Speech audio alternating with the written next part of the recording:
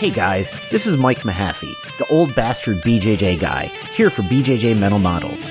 Back in my day, we had to walk uphill in the snow both ways to get to the academy just to learn some crappy technique from a random purple belt. You kids have it so easy because now you can just subscribe to BJJ Mental Models Premium and get tons of great audio courses to learn new techniques, enhance your mindset, and entertain yourself. You can even get personalized rolling reviews from some of your favorite BJJ Mental Models coaches, including me. It's like having your own seminar, you spoiled little whippersnappers. So what are you waiting for? Subscribe to BJJ Mental Models Premium right now, get off my lawn, and go train.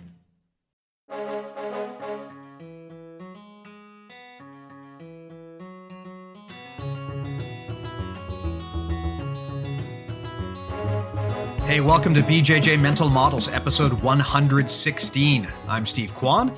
BJJ Mental Models is your guide to a conceptual and intelligent jiu-jitsu approach. And today, we're in trouble.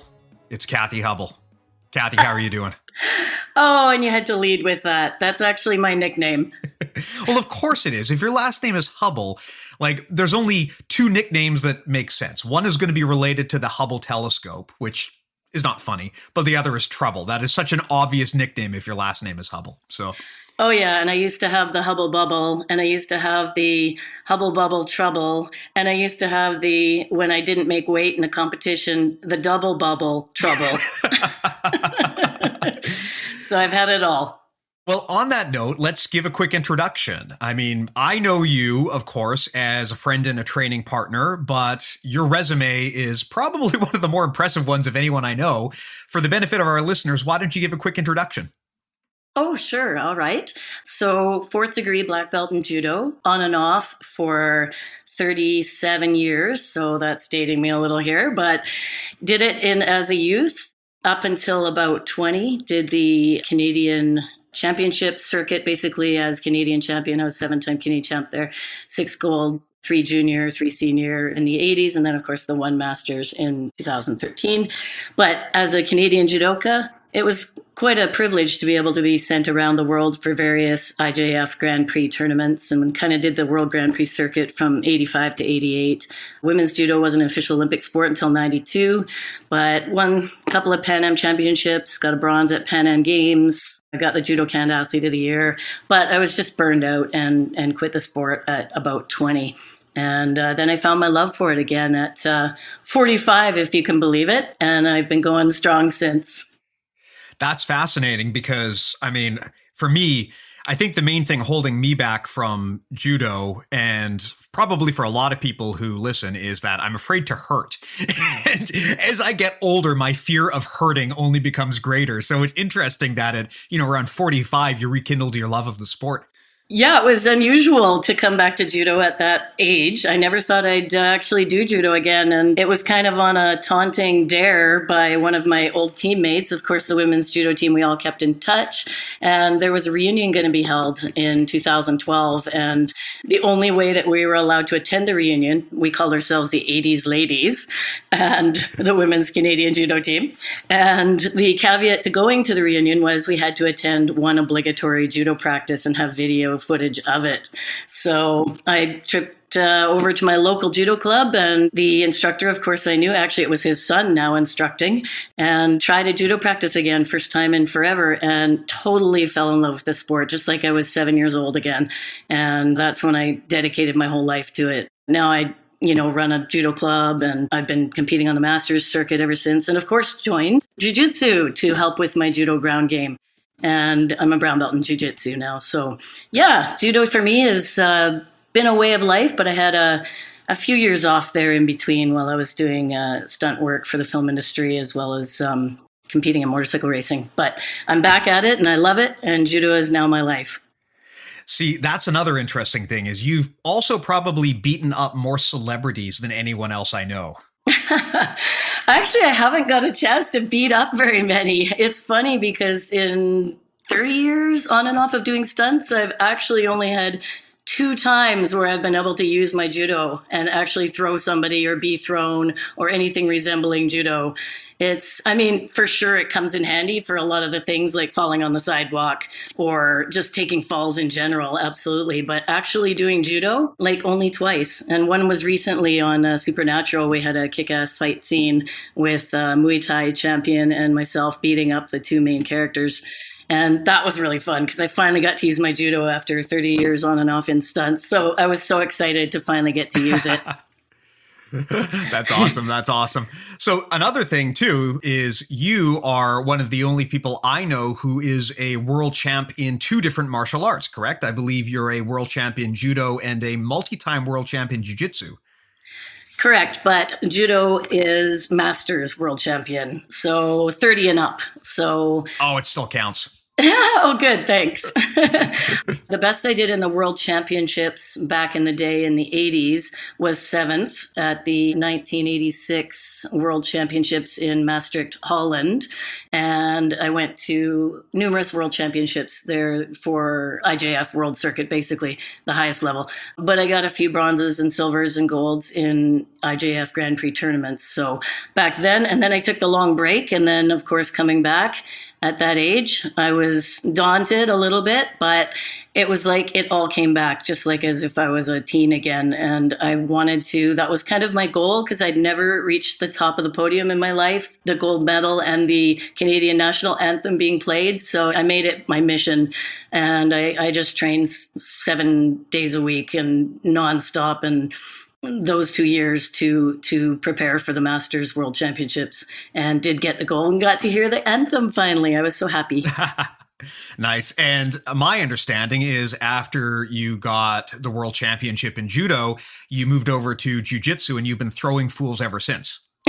Throwing fools. I love that. Yeah, I actually joined jiu-jitsu on my quest to get gold at the Masters Judo World Championships because I really knew that my ground game was lacking, I guess. In the 80s, we didn't do a lot of emphasis on groundwork, and the newaza portion of judo.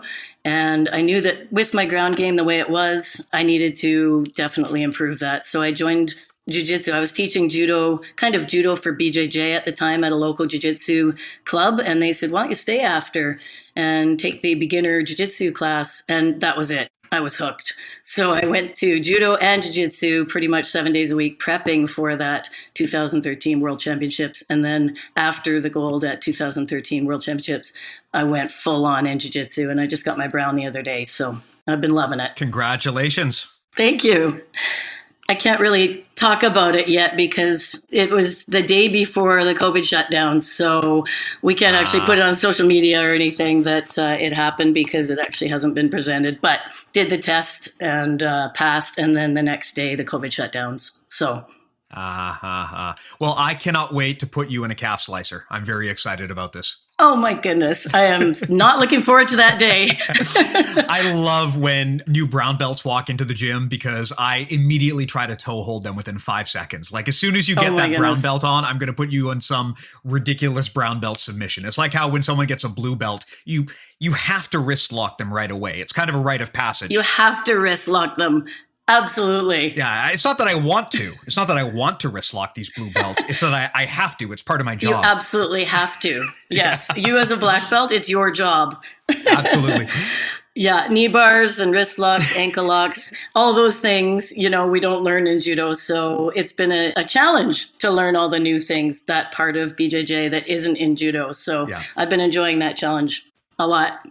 Well, you brought up something interesting earlier. You talked about how you were teaching judo for BJJ, and that's how you came onto my radar initially was a video that you made with Stefan Kesting on some adaptations you can make to your judo game to make it more effective for Brazilian jiu-jitsu. And that's the topic I wanted to explore here today. And I would think you would probably agree with me on this statement that the vast majority of jiu-jitsu practitioners have garbage stand-up. And I include myself in that. I mean, I am easily a white belt when it comes to stand-up. And I think there's a variety of reasons why the standing game is so underdeveloped in Brazilian jiu-jitsu. And I think a lot of it just comes down to what we reward, right? The reward for landing a big throw in jiu-jitsu is really not that significant, right? You're better off, honestly, in a lot of cases, just pulling guard and going for sweeps and trying to get to a scoring position. Whereas stand-up in jiu-jitsu is a lot of work for minimal reward in most cases. Additionally, jiu-jitsu allows you to adopt this stance that would be totally unrealistic in a real fight, where you kind of like squat down and you have the kind of terrible posture that your mother told you to never have, right? Whereas in judo, you're mandated to have a proper upright posture. And in MMA, if you were to adopt the jiu-jitsu stance, you'd probably just get kicked in the face. But in jiu-jitsu, there's nothing stopping you from leaning forward in what is basically a stalling position. And that can make it very, very hard for a judoka to go in and actually get some throws off, because you can basically disengage and just not play ball. And of course, you can always sit down, right? So there's all of these reasons why I think we disincentivize takedowns in jiu-jitsu. And the end result is that most of us suck at it. I'm just curious to get your thoughts on that assessment. That's kind of a generalization for sure, that jiu-jitsu practitioners suck at stand-up. I've met some really amazing BJJ practitioners that are amazing at their stand-up, and it's being developed a lot more lately. I've seen probably 50% of my judo club now has BJJ guys in it, and they want to develop their stand-up, and they're keen about it. And yep, you're right. It's not incentivized in competition. It's only 2 points for the takedown.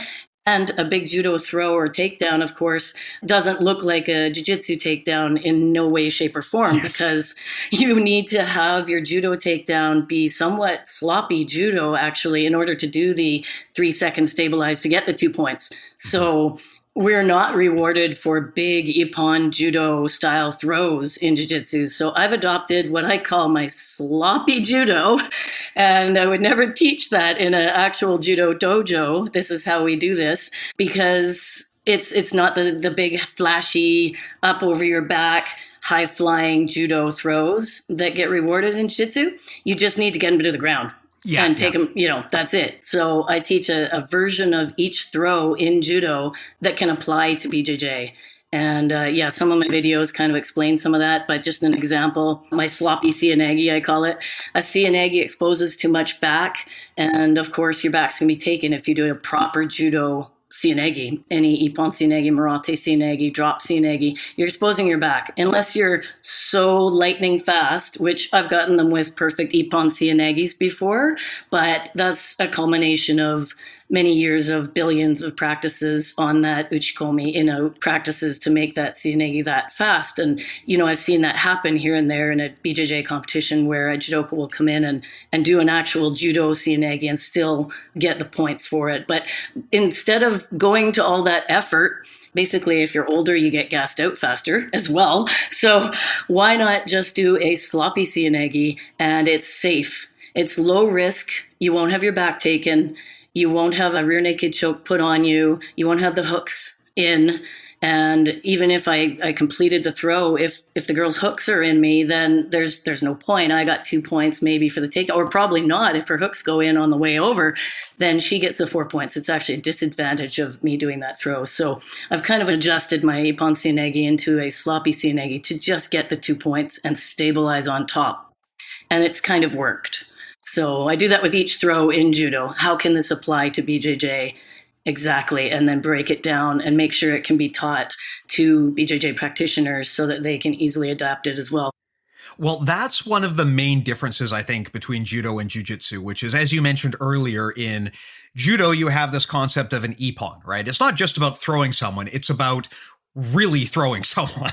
Yes. And, I've heard judo described as, when it's done best, it should be like simulating a car crash, right? You're not just trying to put someone on the ground. You're trying to put them through the ground, right? You're trying to hit them with enough force that it is fight-ending force. I think it was Masahiko Kimura was talking about how when he was fighting Helio Gracie, his strategy going into the fight, because he didn't think Helio would tap, his strategy was to osotogari him so hard he'd knock him out, right? Like, that's the kind of throw that you're talking about when you're doing judo. In jiu-jitsu, there's no incentive for pretty throws or impactful throws.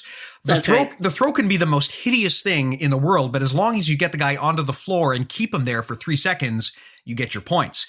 And this leads to hilariously ugly takedowns. Like, I mean, one of the most effective takedowns that I've seen in jiu-jitsu is just a very simple, like, collar drag or collar snap down. You know, we had Shintaro Higashi on this podcast talking about how, like, look, if you're in jiu-jitsu, maybe if you want to take people down, just do collar snap downs because it's so low risk, totally. Right? It doesn't have to look pretty. You just have to get him onto the floor, and that's good enough.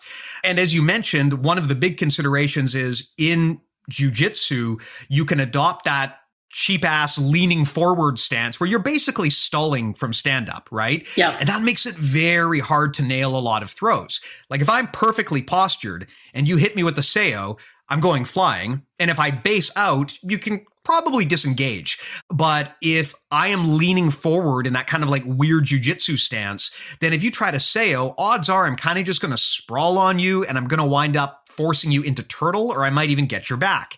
And that's where things get really dangerous because, of course, in jiu-jitsu, you have so many tools to finish a guy from there. It's harder to force the fight back to a neutral position. You can't just stall it out and get stood back up again. There's a lot of reasons why you got to be more careful doing that stuff. Now, yes, I know a lot of people who advocate and say, well, if you want to do a Seo Inagi in jiu-jitsu, do a drop Seo. And that can work, but it still causes the same problem where you're exposing your back. And it can also really screw up your knees, right? If you do drop Seos with a lot of force year over year over year, it can mess up your knees. So I remember... Absolutely. I remember when I saw this video that you did with Stephan Kesting about the sloppy Seo Inagi, and it really opened my eyes because you were one of the first people I saw who was actually trying to be open about like adapting judo for jiu-jitsu. You know, I've heard a lot of other people say, well, you just need to be better at judo to make it work for jiu-jitsu. But what I like about what you did is you just straight up adapted it. Like the mechanics of the way that you actually do the Seo are actually different from the way that a Seo normally works. At least that was what I found when I did that seminar with you. So maybe we can talk about that a little bit more, right? Like a traditional Seo Inagi is a shoulder throw. The idea is you grab someone's arm, you kind of glue their shoulder to you, and you tip over, and the act of doing that, you basically use your butt as a fulcrum, and it sends them, they just go flying up in the air and over top of you, and it looks beautiful. Yes. But in jiu-jitsu, you try something like that, it's harder to do from that kind of like defensive jiu-jitsu posture that people do when they're standing, and there's always the risk of them hopping your back or sinking a choke. So people come up with all of these clever ways to protect their neck. And I noticed that the main thing you do differently is the way you grip. You grip over the person's arm rather than underneath so that they can't actually grab your neck even if they wanted to. Yeah. And the main thing with that, trapping the arm, break that arm down and trap it and hold it tight. And then if you put your shoulder into their shoulder, you only have to do a little quarter turn, drop one knee, and you're in on the ground on top, and you've got your 2 points. It's a terrible looking judo throw. I would never teach it to judo students, as this is Ippon Seoinage for judo, but it's a perfect, easy way to get the guy onto the ground, get your 2 points, get your 3 second stabilization, and then also you have your side control or your north-south or whatever position. You're working an arm bar pretty much as you're going down and stabilizing the guy. So, I mean, you're right. The Ippon Judo for an Ippon Seoinage in a judo match, we want to get that big Ippon because 5 seconds into the match, we can grip and go Ippon, it's over. And that throw ends the match. Unlike jiu-jitsu, if I got a throw, I got 7 more minutes to sit there and work things for 7 minutes. So power, control, execution of technique, and flat on back. That gets a perfect Ippon in judo. We don't need any of those things in jiu-jitsu. We just got to get them to the ground in whatever way, whatever fashion possible. And that's a sloppy Seoinage, but it works. And it can also go into a Kochi if they happen to have their leg in the right spot. And the Kochi Gari is the best from Seoe, is the best combination I find works in every jiu-jitsu competition. Yeah, like a lot of judo throws are very hard to translate to jiu-jitsu just because of the posture. But those two basically like inside leg trips, they'll teach you those in any fundamental jiu-jitsu class, even if the instructor doesn't know what judo is, right? Like they're very, very effective in jiu-jitsu. By the way, I know that a lot of this stuff is probably hard to visualize. So if you're listening to this and you want to actually see what we're talking about, go to YouTube. There's a video called Judo for BJJ, Stephan Kesting and Kathy Hubble. Pretty easy to find. Again, that's Judo for BJJ, Stephan Kesting and Kathy Hubble. I'll put that in the show notes, but that was kind of the video that inspired me to investigate your style when it comes to jiu-jitsu. Awesome. Now, the interesting thing I found about the way that you do this is the mechanics are different. Like the regular Seiyu Inagi, like I said, you're basically, and this is such a common mechanic in judo, you're loading the person up on top of you and you're using your butt as a fulcrum, right? And you're trying to like just tip them over it so they go flying. But the problem with that approach is the person can get onto your back or get your neck a lot of the time. Whereas the version that you do, the sloppy Seiyu Inagi, it feels like it's more of like almost like an arm drag. Yes. And you talked about this, how you basically pinch your shoulder to their shoulder, and then you put your shoulder onto the floor. You don't even do a full rotation. No. So you're not actually loading the person up onto your body. You're gluing your shoulder to theirs, and then you're dragging them down onto the ground. And the net result is they wind up on the ground. There's not a lot of impact, but it's very, very hard to actually stop the person from doing that. And if it does go sideways, it's easy to just back out or re-guard or get back up. Yeah, absolutely. And if that leg happens to be there as well, then you take that out on the way by. You can even do a version of a sloppy Seiyu fake and then take the Kouchigari. There's that on that video as well, one of the other subsequent videos. But yeah, there's from that position, there's so many things. And like you say, it's like an arm drag, except a little bit different with the trapping of the arm. There's a lot you can do there and still not have any back exposure at all or any risk in a jiu-jitsu match. There's about 10 more throws, I could say, that I know really work for jiu-jitsu well, that are translatable. They're looking like a judo throw at the beginning, but after you're done with them, it's totally adapted for BJJ and it works in a jiu-jitsu match. That's awesome. That's awesome. And maybe we can get into those.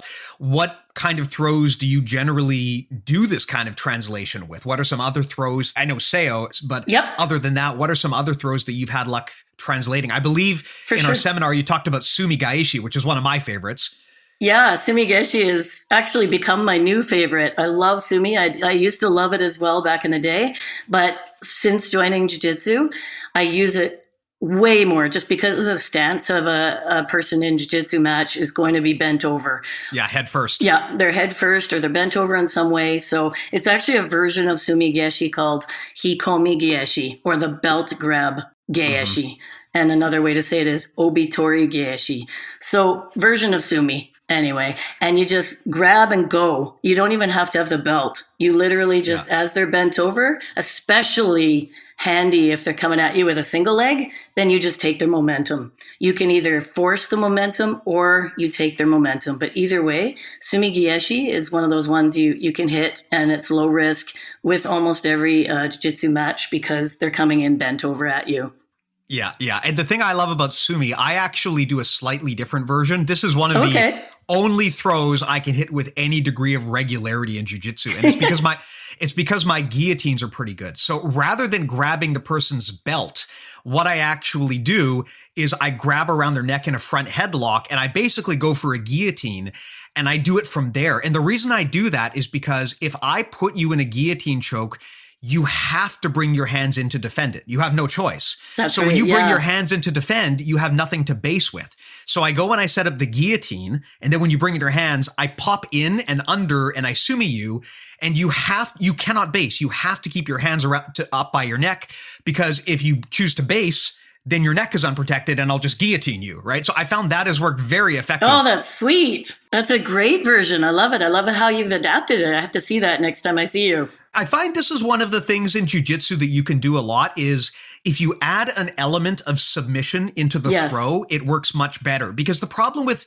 jiu-jitsu people is they're not only are they usually trying to stall out of the stand-up, but they're so terrified of it that they just won't engage and they're always backing out and defending. So sometimes if you just go for a throw, they're so ready to defend it. But if you attack a submission, they understand the threat and then they start having to take preventative measures, and that creates predictable responses. So grabbing the neck, such a great example, because when you do that, it forces them to bring in their hands. 100%. That's awesome. So in general, in jiu-jitsu, if you can grab homie's neck, like you can probably throw them however you want because they can't base out anymore. That's just something that I found works very well for me, being someone who is typically awful at takedowns. Even I can do that variant of Sumi Gaeshi. That's great. And do you find as a shorter than your opponent situation able to get the guillotine in there if they're bending down, I guess you can grab it, hey? So for a long time, I kind of believed in this myth that like front headlocks and guillotines were just not a thing for me because I'm shorter, right? I'm like 5'7", 5'8"-ish. And usually, especially if I'm in there with a huge person, I thought like, look, this just is not going to work. But I saw like Marcelo Garcia pulling these guillotines out of nowhere, and I realized, okay, there must be something I'm missing. And over the years, I've realized that actually it is completely viable for a short person to do guillotines. In fact, it is maybe preferable. Like a lot of the people who are awesome at guillotine and headlock games tend to be shorter and stockier. And the trick is you don't necessarily need to like grab the guy's head and pull it to the ground. You just need to create a situation where he must posture down into that typical jiu-jitsu posture, and then you can just pop up and wrap your arm around his head. That's awesome. Lots of easy ways to do that, right? Like if you are kind of like postured up, I can force a collar drag on you. I can fake a single. If I fake a single leg, I guarantee you're going to start to move your posture down, because if you don't, I'm just going to single you. So as a smaller guy, I do that a lot where I kind of go down and up and down and up. And I find that if you want to force someone to posture down lower so you can get at their head, make them think you're going for their legs, because then they will definitely get very small very quickly. That's fantastic. Oh, that reminds me, we used to have double leg grabs allowed, of course, in judo.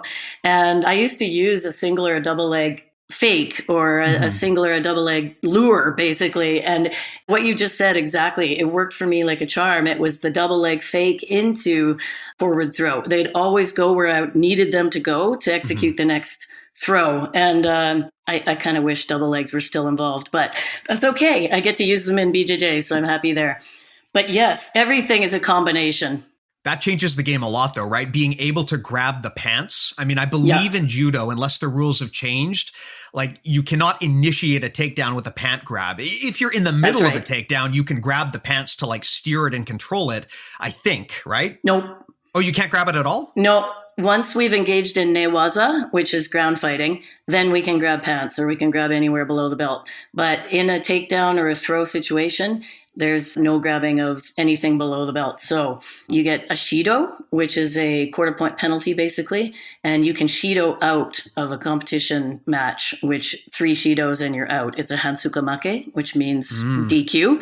So we're very careful about leg grabs, but it is just a small penalty. So occasionally it happens just from habit or somebody trying for that kataguruma and they just slip and do their old school kataguruma, that kind of thing. And it happens and it's penalized very small now. It used to be an instant hansukamake. There was a section between, I can't remember, it was 92 Olympics and the following Olympics where it was a hansukamake, which means immediate DQ for the leg grab. That's when they first brought in leg grabs.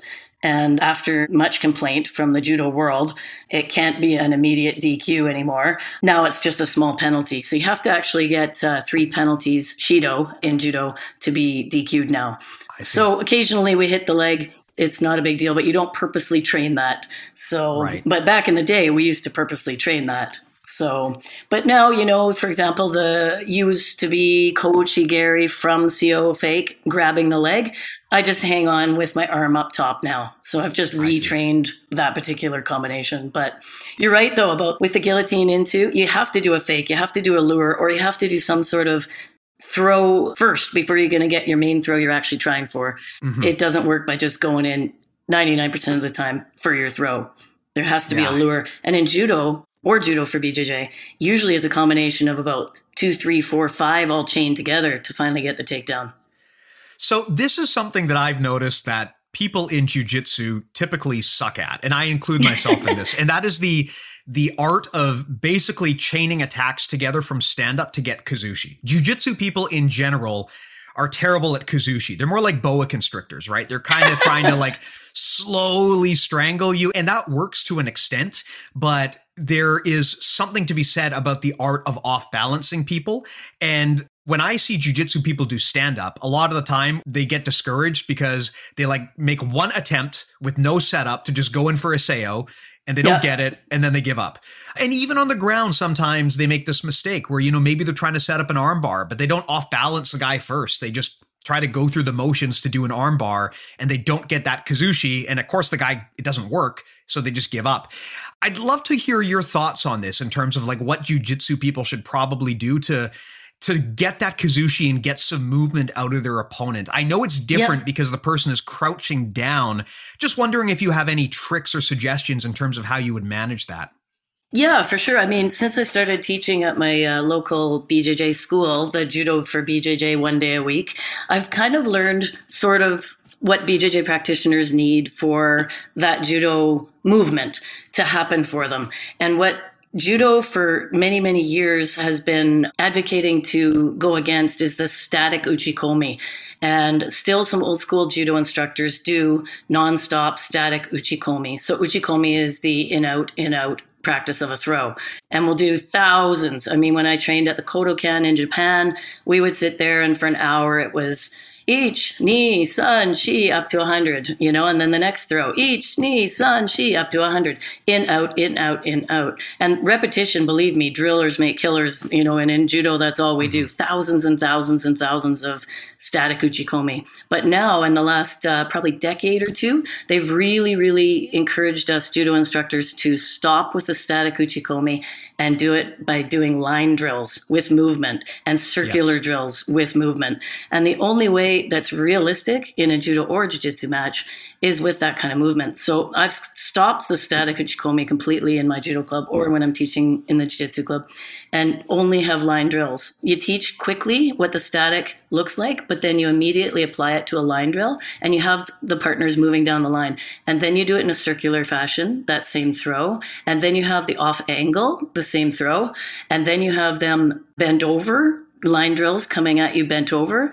And then you have them blocking on the way. And then you do the combination off of that throw as well. And then you have the entry, for example, an ouchi-geri kick out in order to do that throw. Mm-hmm. So the entry pre and post that throw.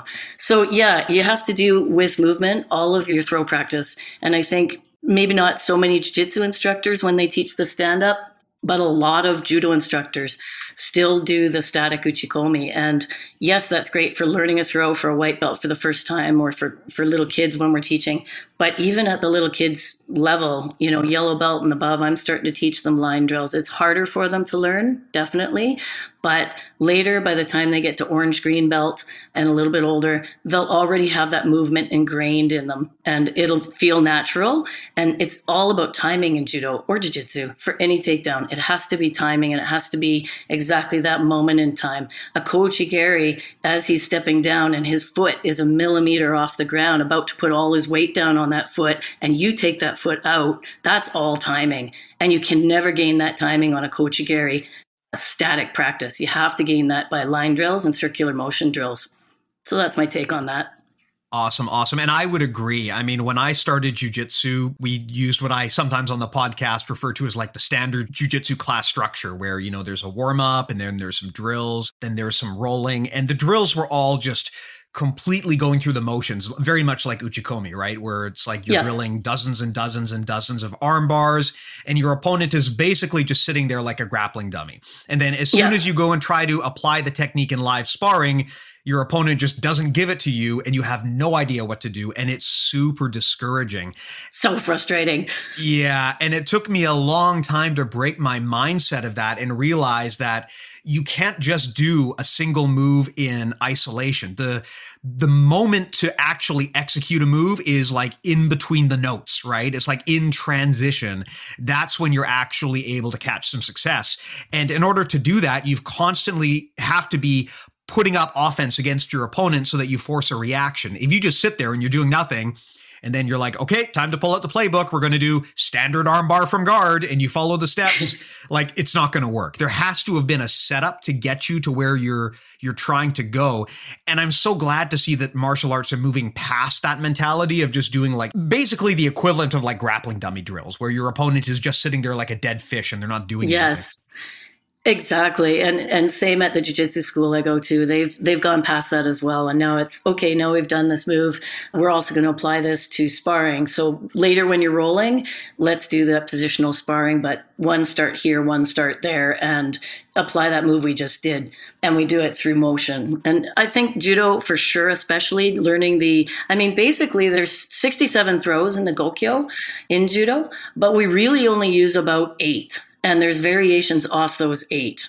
And if you take the basic 8, if you get really good at those basic 8, or, in my case, I was taught learn 2 really good throws that you're going to be dynamite at and do every off angle entry to it, every combination to it and from it, and every possibility that could happen when blocked on that throw. And then also 2 arm bars and 2 chokes. So in judo growing up, I had 2 chokes, 2 arm bars, 2 hold downs, 2 throws. And I think, in judo especially, because we go off those basic 8 and every judo throw is a variation of those 8, that's why we can do the reps and get good at. It's just all a variation of. But with the motion now, and especially the instructors, like you say, the instruction model has changed so much with judo and jiu-jitsu that our instructors now are letting us do it with motion and in sparring and positional and constraints-led type approach and all the rest. It's so much better now. But as a judo instructor, I still, with the white belt level, have to teach that static just so they get the idea, or for grading, just to get the idea. And then we put it in motion after that. Well, I think you have to teach it static at first, just so that people can kind of get the steps into their muscle memory, right? Because if you can't even do the motion without having to stop and think, then there's no way you're going to be able to do it against a real opponent. So I think there's a place for that shadow drilling. It's to get it to the point where it's starting to move into your muscle memory. But once you get there, banging off 100 more shadow reps is probably not going to improve you that much. It's probably time to put you in there with someone who's going to start making a little bit of resistance so that you can actually see like what happens if he moves to the left or to the right or whatever. That's where that kind of stuff starts to get interesting. 100%. Something that you touched on, you talked about how you've only got like a few throws. There's almost 70 throws in judo. Only 8 of those really get used with any degree of frequency. And then even within that, most elite grapplers kind of narrow that down to like a handful of moves. And this is something that I think judo has on jiu-jitsu in terms of the way they think about things and organize things. In judo, you've got this concept of your takui waza, right? Your favored technique. And the idea is that sort of like how if you go to get a PhD, you're going to be narrowing down your field of expertise to be the absolute best in one particular zone. And a judo game is very much like that, where you don't necessarily need to know everything. It's about having your A game and being able to funnel your opponent into that A game. This is actually something that I think Bruce Lee said. He had a great quote about this where he said something like, I'm not afraid of the guy who's practiced 10,000 techniques. I'm afraid of the guy who's practiced one technique 10,000 times. One technique 10,000 times. Yeah, I love that quote. I have that on my fridge. It's a great quote. And I feel like in jiu-jitsu, people haven't figured that out yet. There seems to be this desire for quantity over quality where everyone's looking for the new, like, fancy dancy upside down angel cake guard or whatever you're going to call it. Like, there's always new stuff. I cannot for the life of me keep track of all of these different variants of guard that are popping up. And at the end of the day, I think in jiu-jitsu, we need to acknowledge that more is not necessarily better. You should have your takui waza, right? You should have the things that you are just supernaturally good at or that you've developed a skill for over the years. And then the question becomes, how do I take my opponent out of whatever situation they're trying to do and funnel them into that game plan that I'm going to kill them at, right? It's not about like I'm an ace at every single possible scenario. It's more about no matter what my opponent does, I can funnel them back into the stupid Seowanagi, right? That kind of thing. And that's an attitude that I don't see in jiu-jitsu. Like everyone, they want to be great at everything and they want to be following the trends and doing the cutting edge stuff. But like being slightly okay at everything, I'm not sure that's really as good as being awesome at a few things. Yeah, and I agree with that saying on my fridge by Bruce Lee as well. And I had the same problem when I moved into jiu-jitsu. I'm like, well, I got to find my couple of strengths here and play off of those and find out all the different ways I can get to those. But as with judo, with jiu-jitsu, we have to be super well-rounded as well, just to get through our grading and to, in case you encounter it in a match, that you've seen it, you've felt it, and that's, to me, all you need to know, and then play off your major strengths. I mean, I am never going to be a Berimbolo angel cake guard specialist. So I know that, I admit it, but I'll practice a Berimbolo. There'll be a class on it and I'll practice it and I'll train it and drill it and I'll try to get good at it, but I know it's never going to be my game. So I'm not going to emphasize it or spend a lot of time on it, but at least I felt it. I know what it's like, but how am I going to lead that into my top control where I get into my ude garami or something that I can finish her? So for me, I just believe the same in jiu-jitsu. If you can find, 4 or 5 or 6 things that you're really, really good at, and you find all the things, like you say, to funnel into those, then you'll start winning matches. It's such a different mentality being a class or recreational judo or jiu-jitsu person or a competitor in those two sports. Because as a competitor, you're constantly looking during class to find out, how can I apply this competition? And then you ask your uke, please give me resistance. Actually block me on my hip right there. Actually try to counter me here. And then it makes it actual, competitive reality for us. And we have to, if our instructor isn't at the time doing that, we have to take it upon ourselves to do that with our training partners, stay afterwards and, hey, the move we learned today, I just want to see if it would work this way and with resistance here and when you counter me there. And I think that's important, and the onus is on us, judo or jiu-jitsu, to do that with our training partners and spend that extra time and play into the strengths that you have. Yeah. I think that taking ownership of your own education is so critical if you want to actually really get good at something. And this is a mistake I made for many, many years when I started jiu-jitsu, was I would just kind of come and just listen to the instructor and just, assume that if it wasn't working for me, I was bad at it.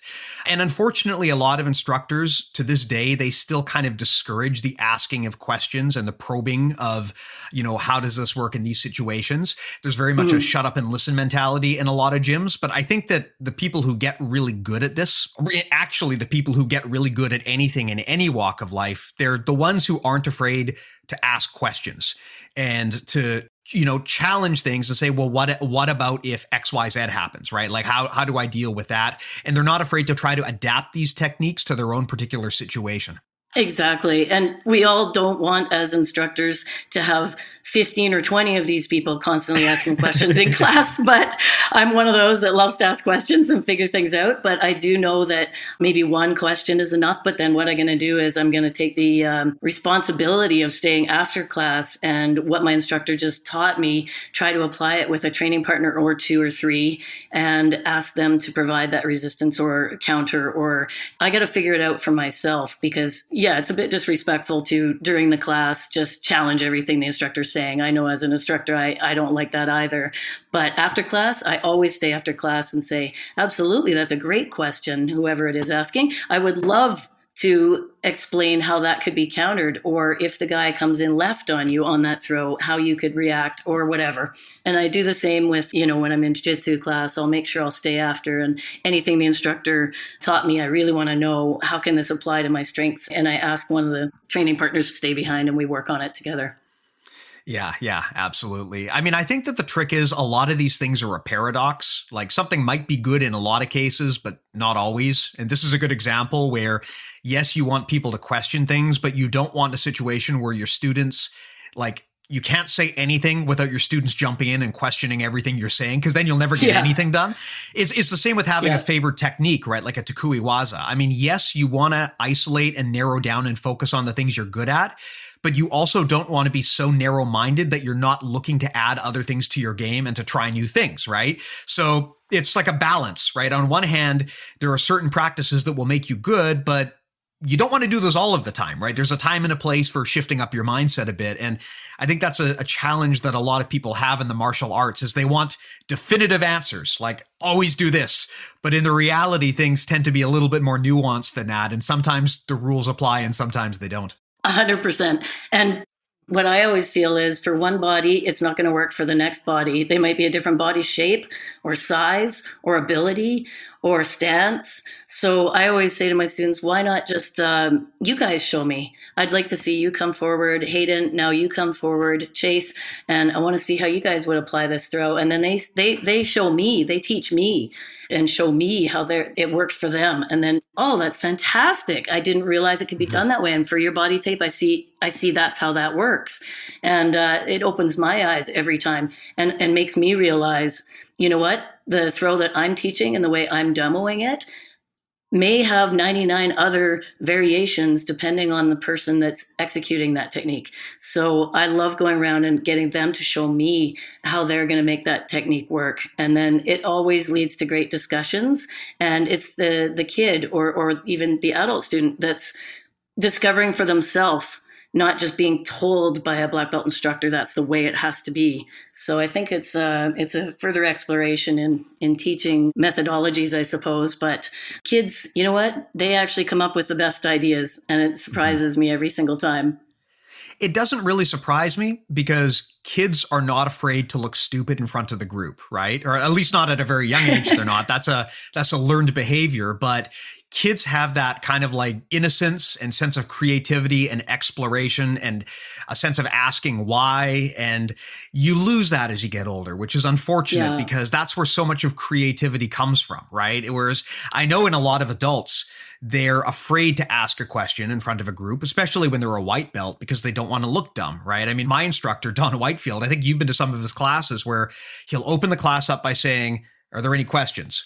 And he'll wait until there's a question.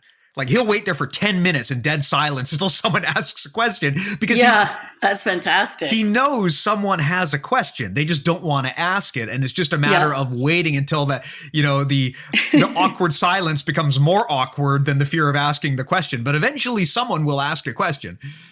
Absolutely. I went to, I don't know where I was. I think it was in Rome. Yeah, I, got on the whole BJJ globetrotting thing at one point. And when I became addicted to BJJ, of course, after joining, that was it. I had to travel the world to all the different jiu-jitsu schools in the world and went about that and did competitions as well. But I think it was in Rome, Italy. And the guy just sat in the middle and we all gathered around. We're waiting to either bow in or him talk or do something. And he was just like, "Okay, who's got stuff?"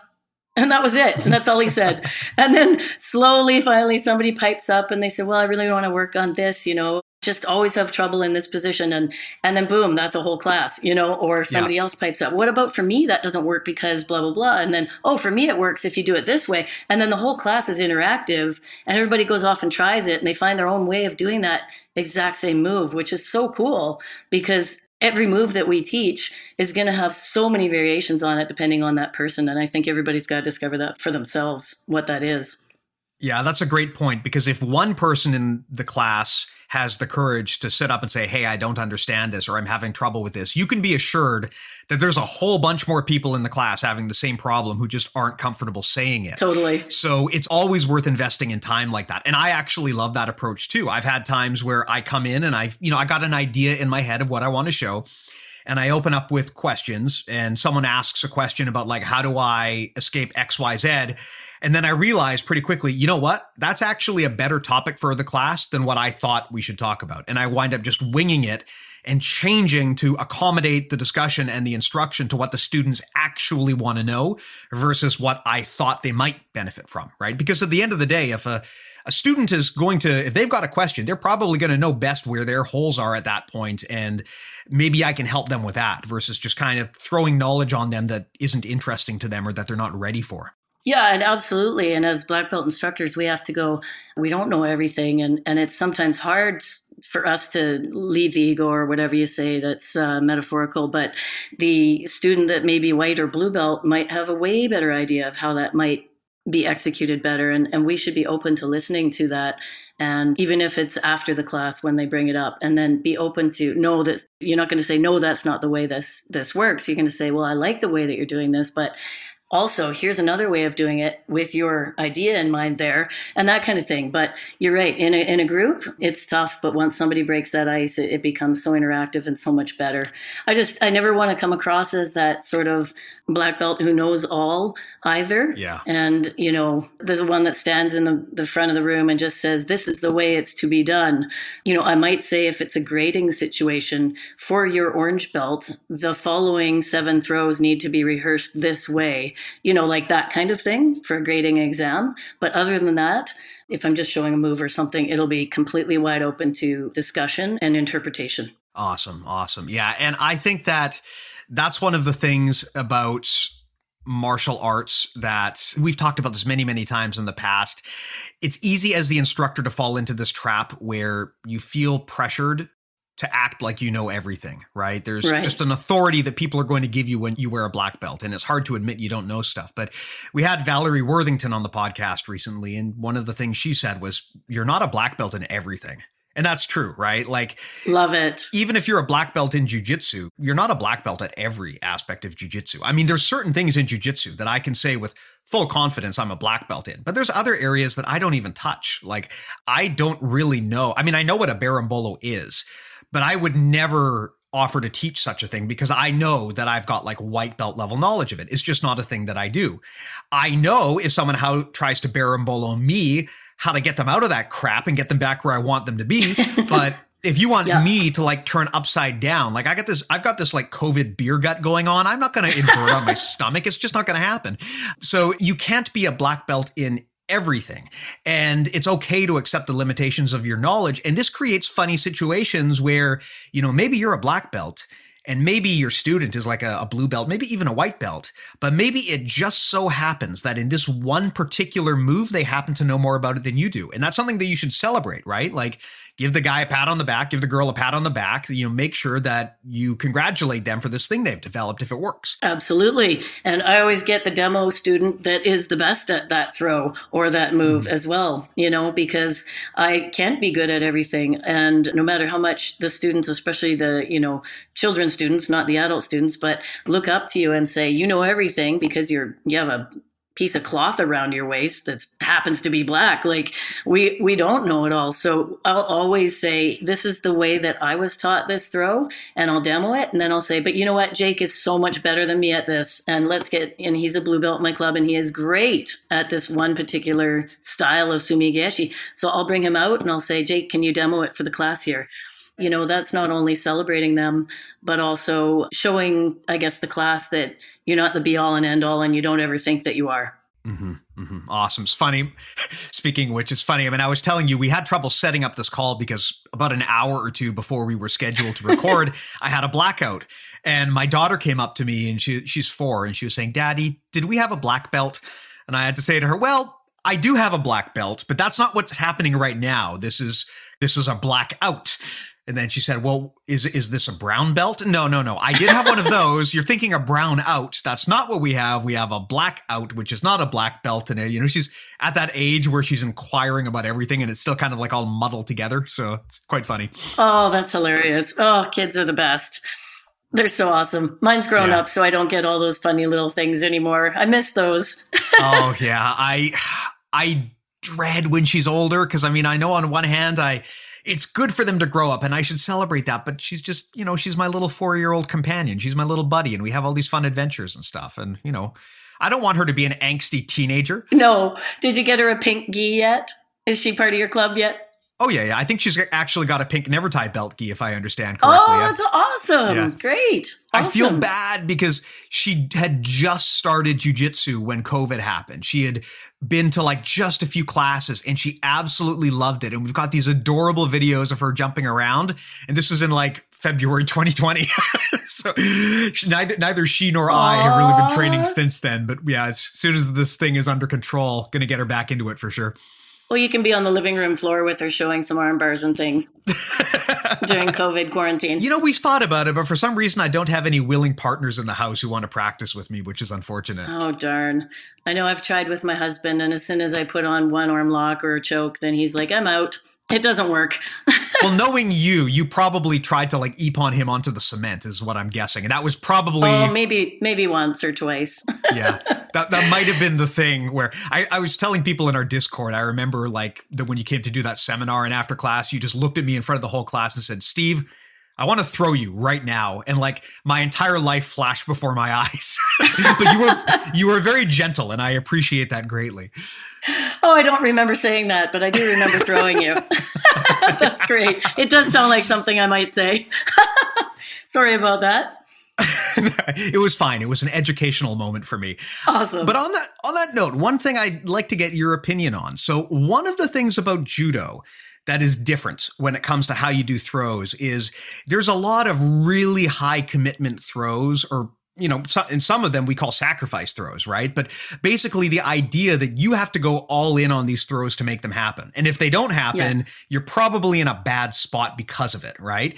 And you already gave an example of how you've adapted the Seiya Wanagi to reduce that level of commitment, right? Your version of the Seiya Wanagi, if you do it and it goes wrong, you're not as likely to get choked out as you would be if you went for a traditional one.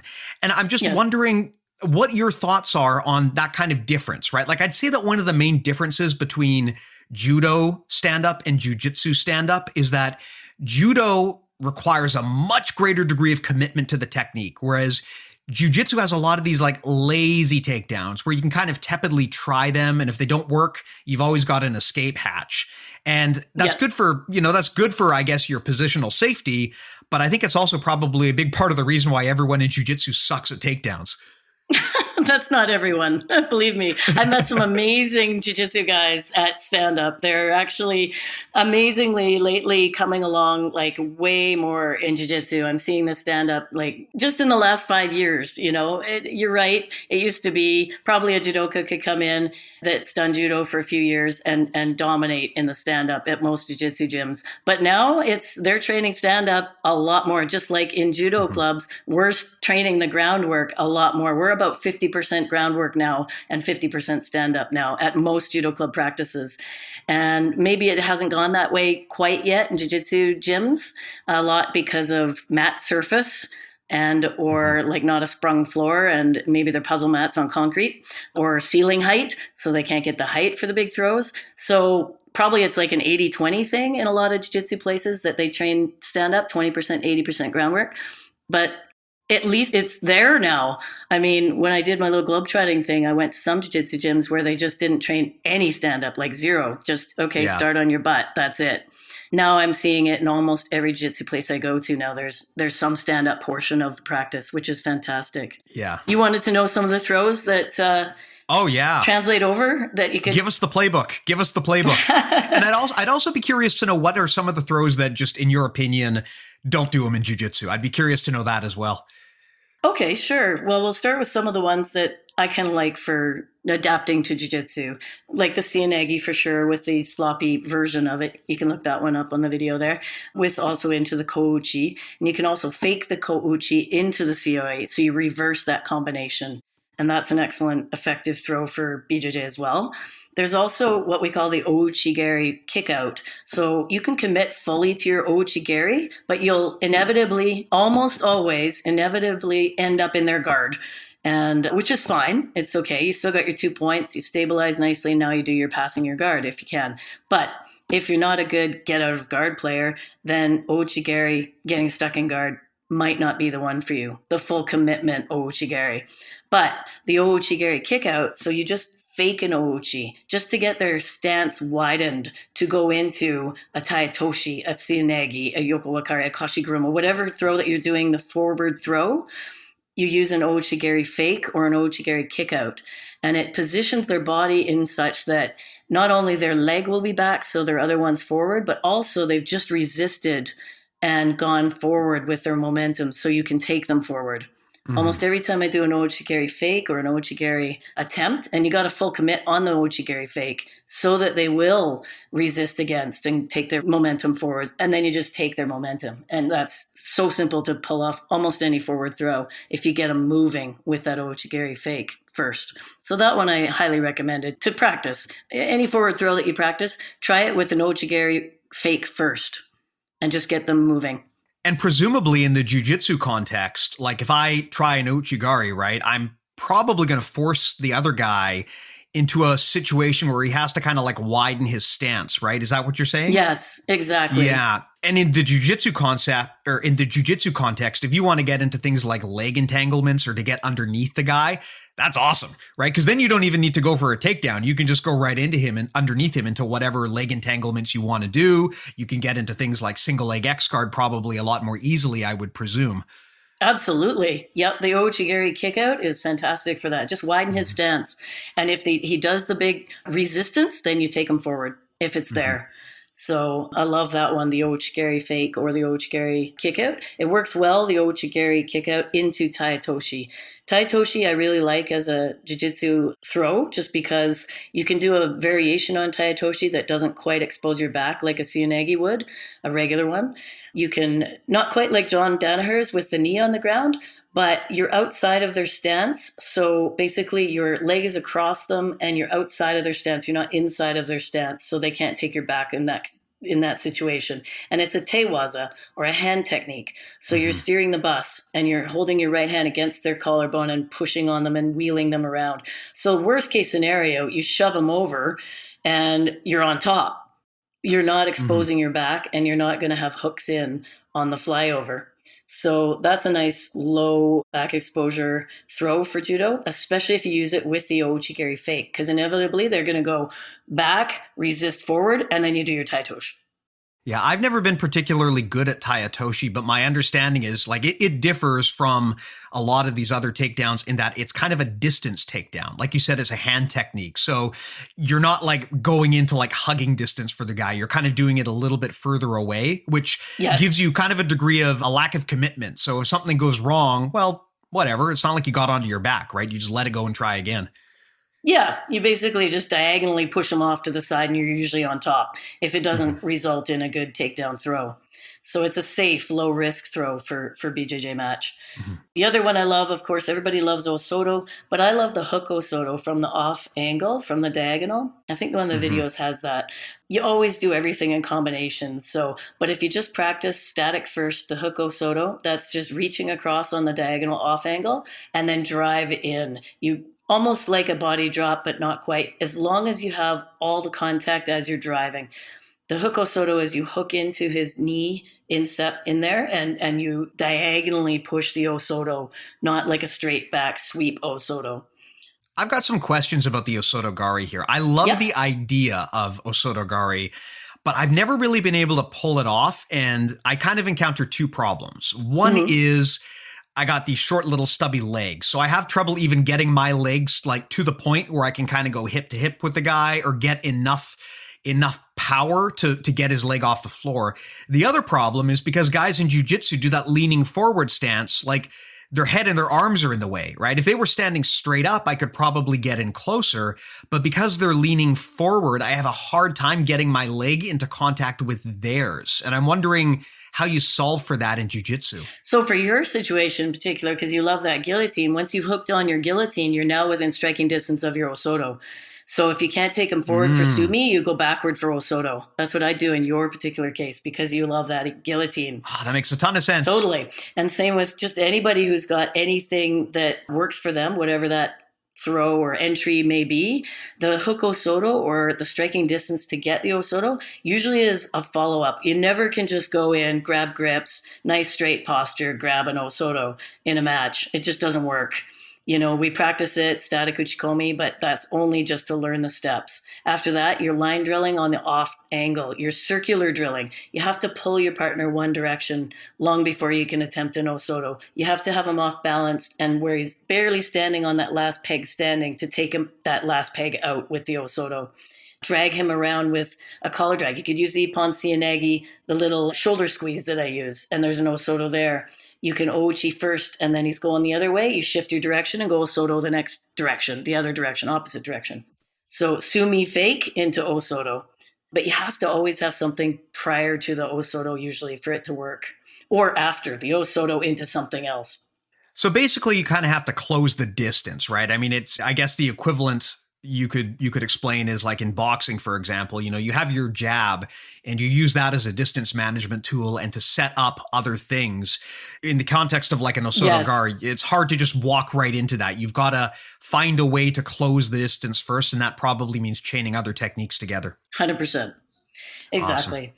And same with Uchimata, for example. Everybody loves to see a beautiful judo Uchimata being executed, especially you watch the highlight videos of big IJF World Championships or Grand Prix, and almost all the players, or just every third player about, is doing an Uchimata for the big spectacular Ippon.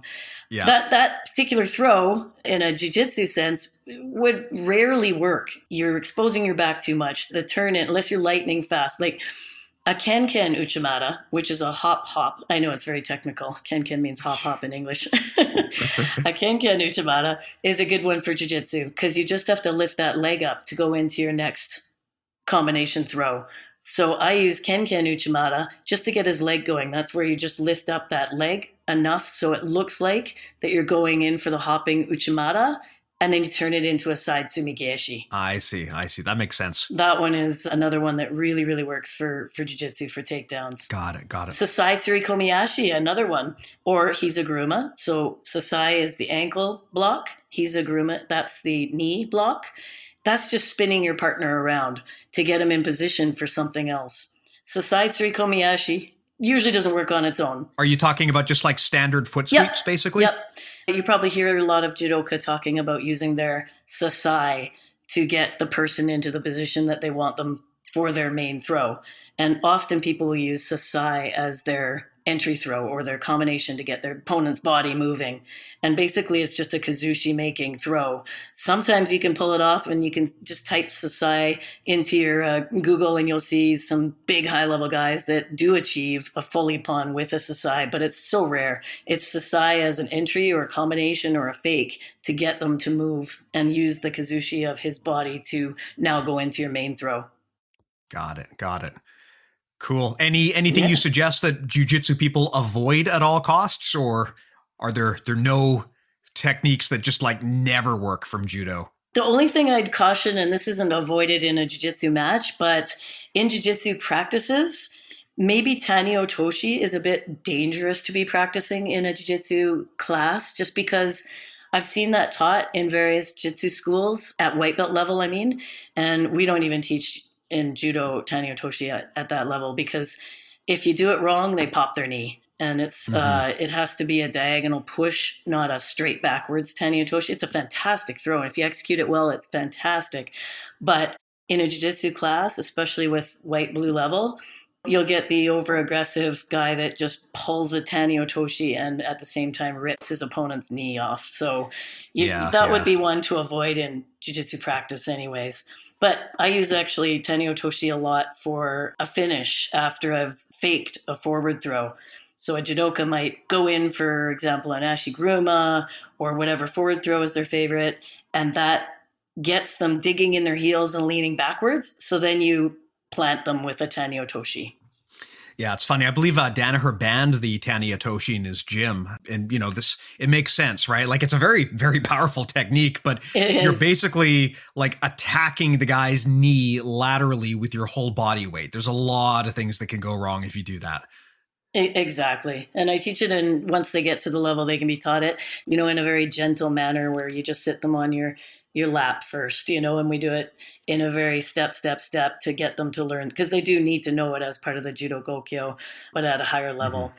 But it does work in combination with forward throw fake and then into Tani. Yeah, we actually banned it in our gym for a while. My former judo place that I was teaching at had a fella named Tanner, and we nicknamed it Tanner Otoshi because he was so good at it, but he did blow a couple of our friends' knees out. So we actually banned it. And so even at the black belt level, it's just, there's a lot of aggression, and somebody who's really good at it, it's not his fault at all. He's just very good at it. But if you're in the wrong position as the uke being thrown and it's hard randori, you could have a knee blowout with that. So we kind of avoid it in practice, but we do practice it just to get through grading. And also in competition, you'll encounter it, and you can definitely use it in competition and in jiu-jitsu competition as well. You just have to learn the proper way, the gentle way of learning it and practicing it. Well, that's the trick, right? I mean, I know that a lot of places in the gym, they ban it because it can be dangerous, but in competition, it is legal. So you got to know about it. That said, though, if in the gym you want to keep your friends, what I found has worked better is to switch to similar techniques. Like I do a lot of like outside dropping leg trips where, the one where you wrap your leg around theirs and you just kind of sit down and they fall over, just like a standard outside trip. I find that to be a lot safer because you're pushing the person's knee backwards. It's more of like a knee bar motion than it is a sideways twist. So it's a lot safer. Yeah, the Kosotogari you're talking about. Yeah, perfect. Yeah. Cool. I know. Then we'll call it a billion different things if we're in our jiu-jitsu class, and it'll be named after somebody, and then it'll be named after somebody else. And but in judo, that is one nice thing. It's the Gokyo names are all the same no matter what dojo you go to in the world. This is actually one of the things that I think judo has right that jiu-jitsu is way behind on, which is the standard nomenclature. And I've sort of come to the conclusion that that's one of the biggest things we're missing, is to just have a standard way of naming things and calling them things, and also having names that make sense. Like if you take any of the judo techniques and you punch them through a Japanese to English translator, you'll see that the name is like literally exactly an explanation of what it is. There's no weirdness behind it. It's like, you don't have to like Google to figure out who Darce is or something like that. Like it's completely obvious why the move is named the way that it is, and things are organized. Whereas jiu-jitsu is still very, very Wild West. So I hope that's something that one day we settle upon. Now, Kathy. It would be great. Got a question for you. Before we tie this up, you got to tell us about the belt, the Never Tie belt. The world needs to know. Okay, well, it started when I was teaching as a teenager, and I would get, always the little kids class, and because I was a teenager instructor. And so I'd always teach like 4 to 7 class, and sometimes maybe I'd get to teach the 8, 9-year-olds, but even up to 10 years old. My biggest frustration with the class was I wasn't able to teach most of it because I was tying their belts. So always on my knees, or I have some junior instructors helping, down on my knees, tying up little kids' belts. And I couldn't understand why there was nothing yet invented for just young children where they don't have yet the dexterity in their fingers to be able to tie, or they just can't figure out how to tie, or their parents, it's tough for them to learn to tie for them. So we spend usually 10 minutes of the first part of class getting all the belts tied. And then of course, 2 minutes later, they're all on the floor and we have to do it all over again. So I started cutting up one of my black belts when I was about 19, so many years ago, and made this rudimentary never tie belt. And I just put some Velcro together, and I cut my belt up a number of different ways, and I made sort of a rudimentary copy of the first ever never tie belt. I tested it out on all my little kids. They loved it. The parents loved it. But then, of course, I was traveling around the world and I hated judo at the time and quit because I was burned out. So nothing ever came of my invention at that time. And then, of course, I refound my love for judo again, and in 2012, and I started teaching again. And I couldn't believe it. In that span of time, there still had not been anything invented out there that could solve this problem. So I just kind of took one of my black belts again and cut it and got the one out of the attic that I worked on when I was 19. And I started on this quest, and it took me about 1.5 years and many different versions, and probably thousands and thousands of different versions, with seamstresses' help and me actually learning to sew so I could do my own version and not have to always bring it to the seamstress for one more little tweak. And it took quite a long time to get a first sort of pilot project set of belts to try out on a class, with tweaking over that next whole year and the help of my instructors and their suggestions and people in the industry. And I finally came up with a white belt that would work for little kids, and it's simple and it takes 2 seconds. The child can do it, the parent can do it, and we never have them fall off. And you'd never know it was anything other than a traditional martial arts belt. It doesn't look any different. Mm-hmm. And I love these because I actually have a custom adult never tie black belt. And I love this. Oh, that's right. I love this belt because every once in a while, someone will comment on it and say like, are you wearing a... It's actually mostly because I tell them that I'm wearing a Velcro belt, and some like white or blue belt will make fun of me for wearing a Velcro belt. And so then, of course, I go and I hold them in Kesagatame for about 10 minutes until they can't breathe. And then I can say to them after, like, hey, I'm a guy wearing a Velcro belt, but you just got squished by a guy wearing a Velcro belt. And they never bring it up again. That's awesome. That's incredible. I love it. I'm so glad I made that black belt for you that day. I'm glad you've been testing it out. I love that black belt. It's an adult problem too, right? Like class is for an adult. Sometimes it's as short as 60 minutes, right? You don't have a lot of time on the mats. I have to really, as a hobbyist, I have to really adapt my schedule to make time for jiu-jitsu during the best of times. And the problem I find is all of these like black belt brands. They make these like uber super duper fancy black belts that are like as thick as cardboard, and they're so thick they never stay tied. So I wind up spending half the class like putting my belt back on and taking it off and putting it back on. And at some point I just got sick of it. So I appreciate the never tie belt. I mean, it was invented and meant for, sort of children under 7 and that sort of thing. But it's so funny because since getting it out to a lot of schools around the world, I'm getting nonstop requests for adults wanting it, which was an unexpected thing I never thought would happen. But, in America, they're kind of wide open to new invention and innovation. And most of my requests come from American jiu-jitsu schools that, hey, we've got a teen class too, and everybody wants them there. Or we've got an after-school program we're starting. We just don't want to have all that time wasted. Or, I've got an adaptive athlete and has one arm, and this is fantastic for her. Or all these different uses that I never thought would come about. And it's refreshing. Even though I meant it for the under 7, brand new white belt, it's discovering through use a lot of other applications. So I'm really pleased about that. Mm-hmm. Awesome. Yeah, I am a big fan. And hey, if people want to learn more about you, check out your stuff, the videos you've done, or get in touch with you, how can people find you? How can people find your work? Oh, sure. Anytime. Just email me because my email is on most of the YouTube videos, but there is a YouTube channel. It's under Kathy Hubble and NTB Fight Gear. So I do judo and jiu-jitsu uniforms as well as the never tie belt. So that's why it's coupled with my name on the YouTube channel. So there's a few videos there about the never tie belt, of course, and my gis that I sell. But mainly it's all just judo content or judo for BJJ content and a bit about my judo school that I run and that kind of thing. But on there, comment or ask, email, and I'd be happy to show anybody anything if I can at all be of assistance. I'm not sure. I'm fairly new to the jiu-jitsu scene compared to judo, but if I can help in any way, I'd be happy to. Fantastic. Fantastic. And on our side, as always, our show is supported by our patrons. If you want to get on board, the place to do that is patreon.com/BJJ Mental Models.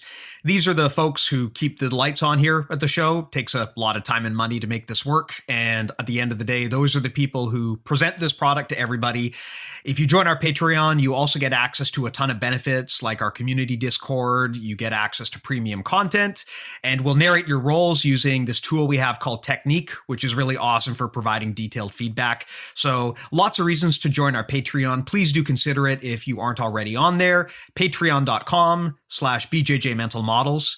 If you want to learn more about the ideas we talk about on the show, or if you want to get in touch with us, you can go to our website, bjjmentalmodels.com. You can also get on our mailing list, bjjmentalmodels.com/join. Thousands of people on there, and we send out extra content every Friday. You can pick up gi patches, t-shirts, and hoodies on our store, bjjmentalmodels.com/store. And of course, you can check us out on Facebook and on Instagram. Kathy, thank you so much for joining us. That was a really awesome conversation. I'm glad we finally got a chance to have you on. Hopefully, after listening to this, I will at least be a blue belt in judo instead of like the white belt that I am. Oh, it was such a pleasure, Steve. And yeah, keep practicing your judo techniques. I'll probably see you at your dojo again soon. Awesome. All right. Thanks a lot, Kathy. Take care. And thanks to everyone out there for listening to us. See you guys next week.